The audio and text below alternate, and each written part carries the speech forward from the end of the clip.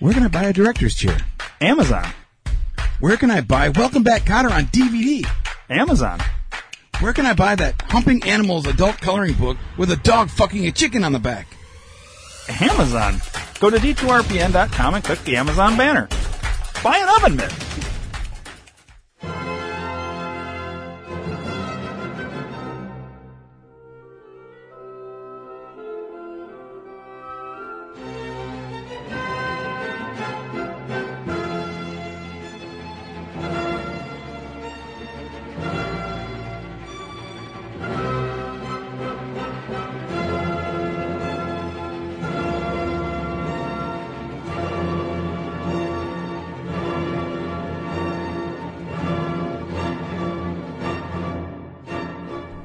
Hello, and welcome to another episode of Drunk Not fucking drunk, you fag. History with Dave. I am your host, Ryan. And today, Dave, Yeah. we all want to learn about the Holy Grail. Oh, man, I love this movie. The Monty Python Holy Grail movie. It's actually loosely based on what really happened.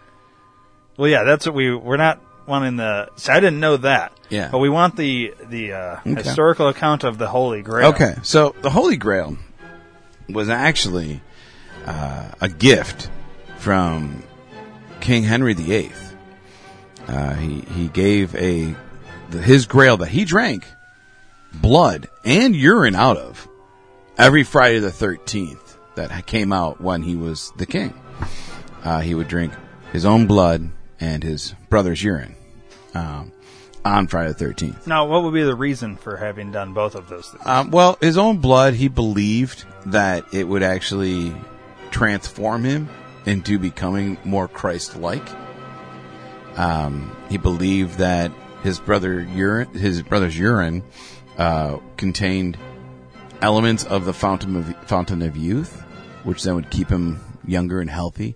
And because Friday the 13th was such a pagan, satanic ritual day that day, he had to do both of them, the blood and the urine. Interesting. He actually, the first time he did drink blood and urine on Friday the 13th was in July Friday the 13th. And the page, or mage, depending on what book you read, basically his wizard, his sorcerer, medical dude, told him he had to drink semen as well. And the reason why he didn't, for obvious reasons, it's fucking nasty, for you to drink someone else's semen, let alone your own semen. So what he did is he killed that guy, and then got a new one. So he stuck to just the blood and urine, and that was it. Right. So, back to the Holy Grail. So he drank this. Now, the Grail is actually a cup, or... Yeah, it's like a beer stein. Okay. Okay. Because that's been like a thing, like, nobody... historically, it's a cup of some kind. Yeah. But nobody's ever seen it. Right. Obviously, I'd like to get into that. Like, do we know where it is? And Yes. then, and I guess what makes it holy, too. Okay. So we'll still get into that. Yeah. So he gave the Holy Grail to his neighbor because they lost a sheep and supposedly a lamb or something, which I think are the same things. But he lost it and found out that it came over onto his land, the king's land, King Henry VIII's land, and his jester killed it by fucking it to death. Wow. And so he actually ended up putting his jester to death as well, because you're not supposed to. Bestiality is not cool, no matter where you're at, whatever time frame or whatever. And King Henry VIII felt so bad about his jester killing his guy's sheep and lamb by fucking it to death, he gave him the Holy Grail as a gift of, sorriness, forgiveness, thankfulness, gratitude, all that jazz.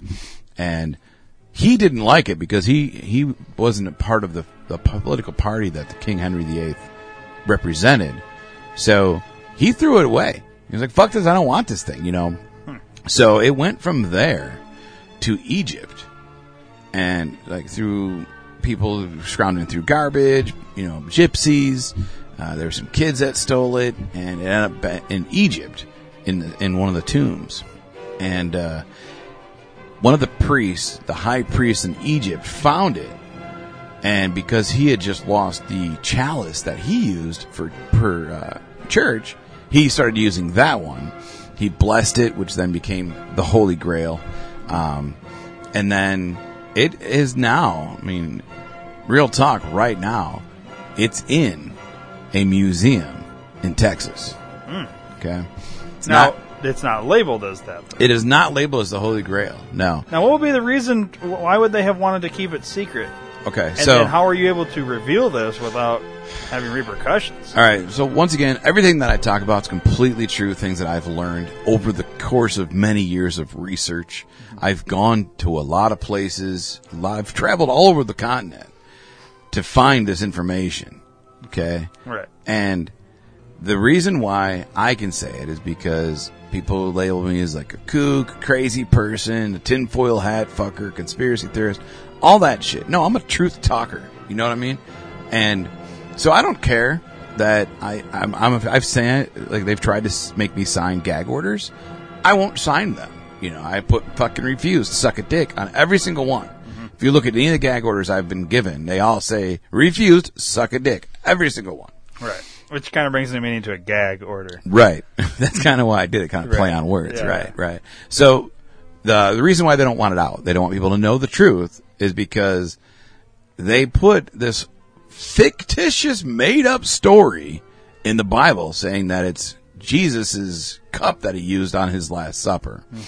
That's why they call it the Holy Grail. It's not why. It's because the priest, the high priest in Egypt that blessed it, made it holy, and that priest's name, do you know what it is? What? Not Grail, it's Gravel.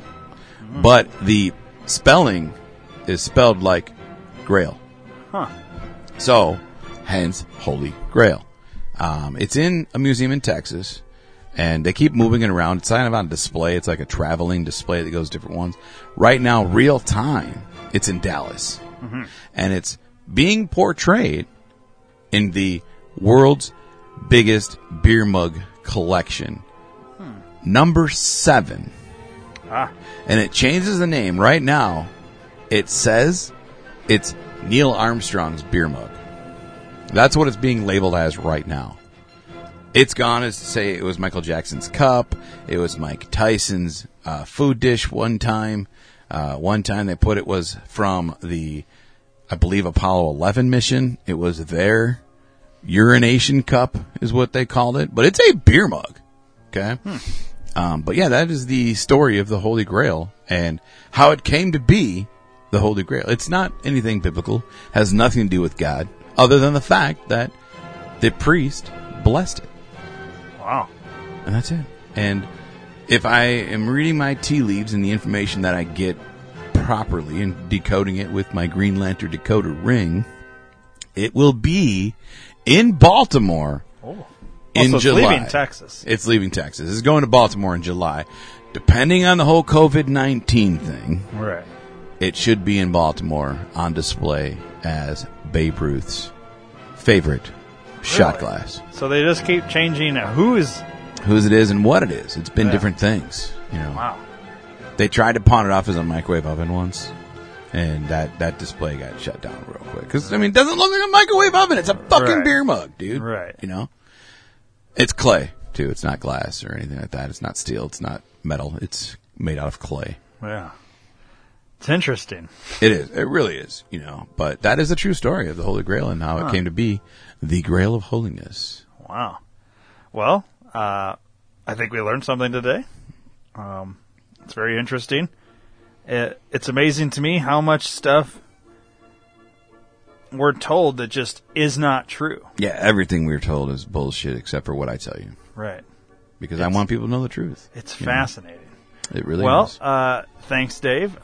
This has been another episode of Drunk Not Drunk History with Dave, and I have been your host, Ryan. Until next time.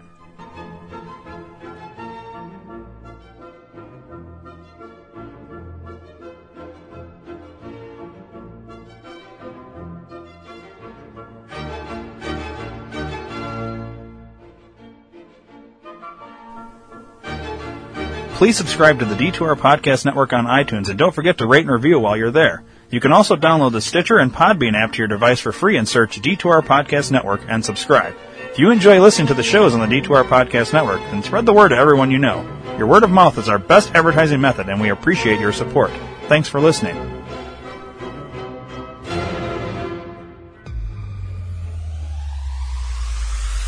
Where can you find everything you want to buy? Amazon. What about 2-day shipping no matter where I live? Amazon. What about groceries? Yes, Amazon has it. Go to d2rpn.com and click the Amazon banner. Fucking love it. Well, that was a fucking waste of time.